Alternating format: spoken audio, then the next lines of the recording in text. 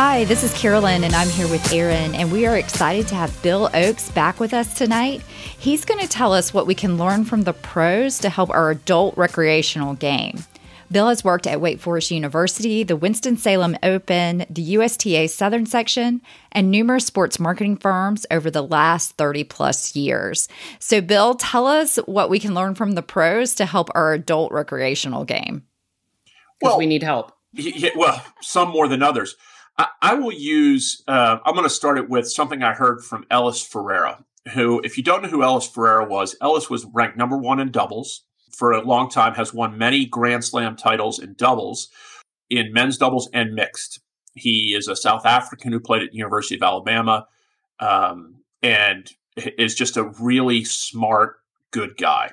And what I heard him say once was, don't hit winners to 90% of USTA players. Just keep the ball in play, because honestly, it's a war of attrition. There are levels of USTA players that are 4-0, 4-5, 5-0 that can play it. But the average USTA player, which is a 2-5, 3-0, 3-5, they just need to keep the ball in play. And so it was a really interesting conversation, because he said half the time that when he coaches, he notices that people try to do stuff that they really don't need to try.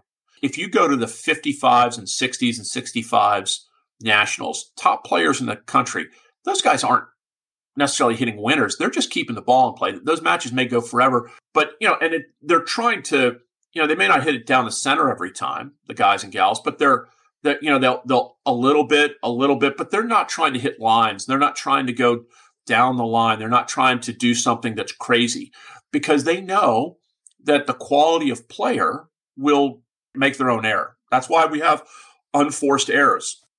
So I think keeping the ball in play is one thing I hear regularly from the top players, is to most recreational players, keep the ball in play. And since most of us play doubles, I think that the real issues are related to doubles. I don't think, people that play singles, it's a little bit of a different game, obviously. But I think when we're talking about USTA players, let's concentrate on doubles. The number one thing is communication. Being able to communicate with your partner on where you're going to go, what you're going to do, what they're going to do, where they're going to go, and understanding that. When you look at the players, watch doubles. And I will say this: watch the doubles players. Between every point they talk. And it's not just a fist bump. They will talk about what's going on the court, what they are seeing. Hey, this player can't do this. Don't worry about it. Sometimes it's a pep talk. I will say that I loved mic'd up players on changeovers, because when coaching has occurred at the WTA and ATP level, they mic'd up some coaches. And, sometimes they're talking about, where to hit the ball or whatever, keep the ball deep, hit to their backhand. But sometimes they're talking about where they're going to go have dinner. I remember on Tennis Channel watching two women's players, and they're talking about literally where they're going to go have dinner that night. That may not always be the best. I just always thought that was pretty funny, because they were trying to take their mind off a bad game. Another component that I think is really important for tennis is what professional football players call the cornerback mentality. If you're a cornerback, the guy who's on the outside covering the wide receiver, throw touchdown pass against you, they tell cornerbacks to have a short memory. Don't remember the bad thing that just happened. Right. And I use the same mentality with players. Have a short memory. If you make a bad shot, you make a bad shot.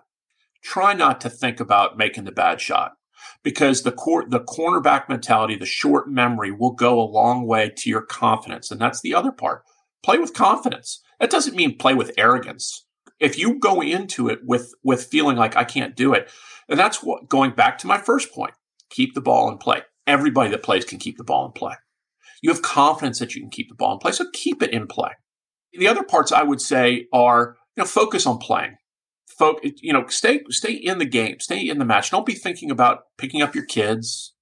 That's hard, though. That's really hard. It is hard, but that's where you need to stay focused. Yes. And when you look at the top players, and even the person ranked 150 in the world, when you look at them, some of the things that you can take from them that I think are really important: footwork.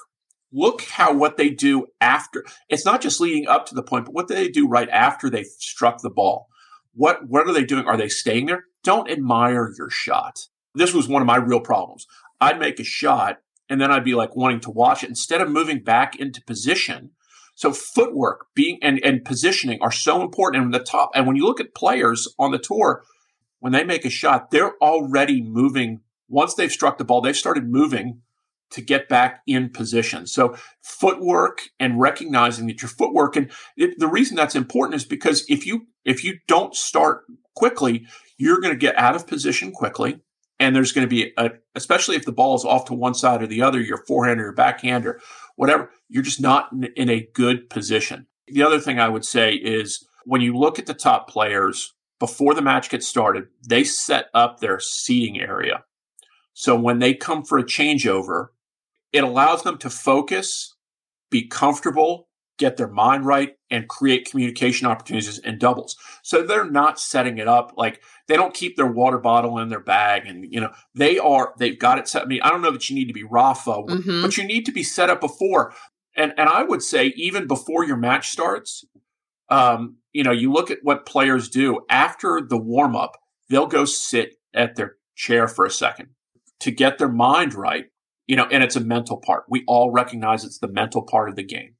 Yeah, That's fantastic. Yeah, I think I read recently, I don't know where it was, and I don't know what the exact statistic is, but at the levels that you mentioned, 2-5, 3-0, 3-5, it's more of a mental game because everyone has generally about the same skills. I mean, there's certainly some better than others, but like you said, people can keep the ball in play, but it's such a mental game that I think the mental aspect comes in more in those lower levels. Yeah. It's also hard too, because this is adult recreational tennis. So people will start talking to you about where are you going to eat, whether they're getting a divorce, what's going on in their life. And it's really hard, but to be like, oh, I need to focus, then you're the mean one. You're the weirdo if you're not engaging in conversation. Recreational tennis is recreational tennis, and it should be about fun.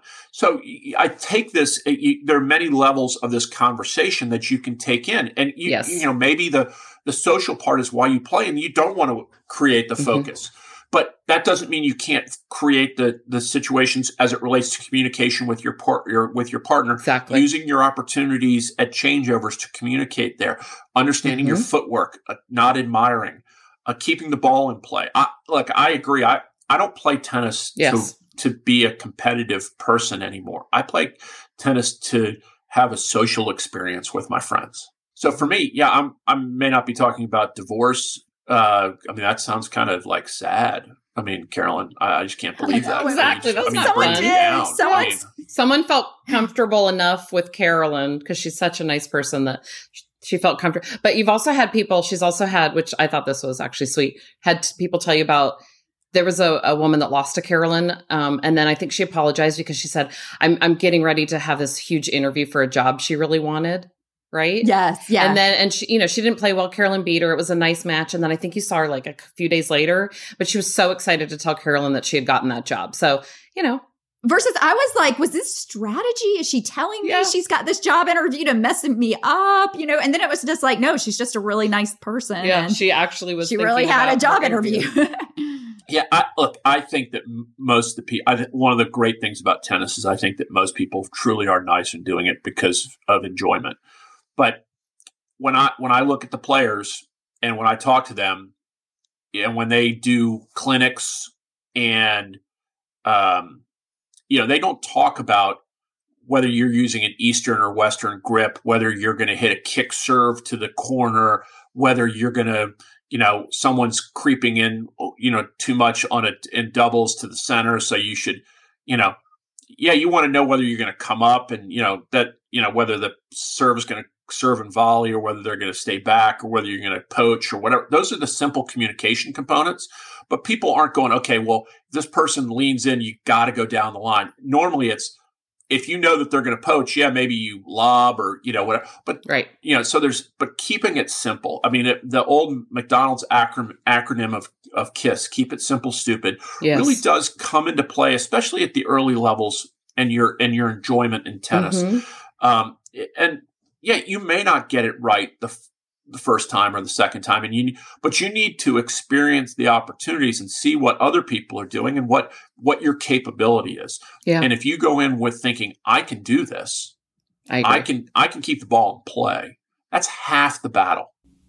We really appreciate Bill being on the podcast. We have one more episode with Bill where he will give us more tips to help our adult recreational game. And he'll discuss his most memorable moment on the court, and it involves calling the ball out when he knew it was in. We hope you check out our website, which is secondservepodcast.com. Thanks so much for listening, and hope to see you on the court soon.